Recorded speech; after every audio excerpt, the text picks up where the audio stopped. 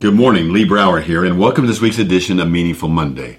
I am grateful to be here, and I am glad to be here.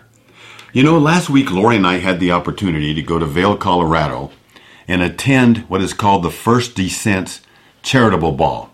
Now, First Descents is an organization that Nick, our son, first made us aware of after a year of living with cancer. He had the opportunity to go to this camp for young adults, in which they challenge them with outdoor activities that heal. There's a group of about 15 that are together for a week, and they go out and challenge rivers by kayaking, challenge rocks and mountains by mountain climbing, and challenge the ocean by surfing. And out of that comes this amazing experiencing of heal. Well, we'll talk about that another time. What happened at the ball is very impressive. First of all, they raised a lot of money. Secondly, they were there to honor a lot of the young adults that could attend for their valiant efforts, and they shared a lot of stories and gave out a lot of awards. And one of the stories that touched me was a young lady who had been diagnosed with cancer over 10 years ago, terminal cancer. She wasn't supposed to live for a year. That she ran into First Descents, and with her indomitable spirit, combined that with outliving it, which is what First Descents' motto is. It's all about outliving it. She was able to engage in a way that she did not have to dwell on her cancer and to dwell on the problems that there and why she was different. She was able to dwell on what is her future and how can she excel and really become alive again, outliving it, if you will. And what a great story. I was touched so much by that.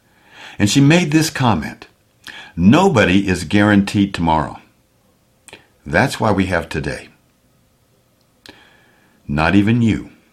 Not even me. So what am I doing with my todays so that I can have a brighter tomorrow? And that's my question. And I started thinking about it. And what is the sense of arrival? How does that come into play? Or the sense of lack of gratitude? You know, I have a saying that says the enemy of thriving is arriving. You hit that plateau, I've arrived. Well, that's your biggest enemy because you stop growing. So let's look real quickly at thrivers versus arrivers. What's the difference? Well, first of all, we've already said it to a certain degree. Thrivers, I can be grateful in. They don't have to be grateful for anything. They don't require comparison and expectation. They can just be grateful in their circumstances, not grateful for their circumstances. They don't have to be grateful for cancer like we're talking about here.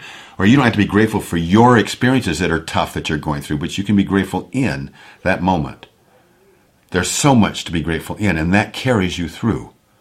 And the arrivers aren't able to see that. They have this idea of not empowerment, but entitlement. And so they feel entitled, and they're constantly looking, and if they don't get what they're entitled to, or things don't happen the way they want to happen to, they're caught in comparison and expectation. And so they misunderstand the power of gratitude. Arrivers are fear-based. Thrivers are faith-based. And that makes a huge difference. And Jamie Schreier, one of our Empowered Wealth architects, says to his clients, he says, would you rather be tugboats or would you rather be a lighthouse? Tugboats are down in the water and they're pushing and pulling all the time. Lighthouses sit up on a hill and they attract by the way that they live. And that's another difference between arrivers and thrivers.